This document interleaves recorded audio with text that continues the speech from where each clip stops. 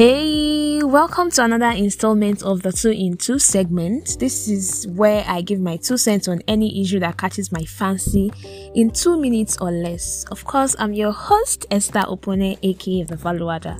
And today I'm going to be talking about quitting. Yes. Okay, so most of us grew up with the quote, quitters never win, winners never quit, and all of those things. I know we even have a hashtag, we don't quit around here. Or maybe we do. We actually do need to quit some things sometimes. Okay, hear me out.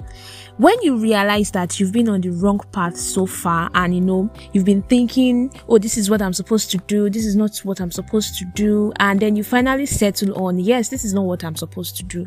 But then you don't want to be seen as a failure or someone who, just upped and quit on something halfway. Then there is a big problem.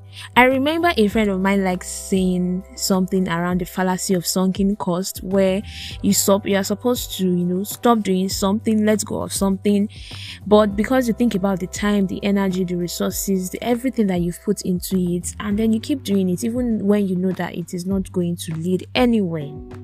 So just recognize that while it might not look or feel good, it is for the best in the long run. So if you ever needed a sign to quit on something that you really need to, well, this is it. Of course, I'm not endorsing you giving up on things when the going gets tough. I mean perseverance and sticking through stuff and commitment and diligence and discipline and all of those things are still very much necessary virtues. But please recognize what, when, why and how you need to quit and just do it, okay?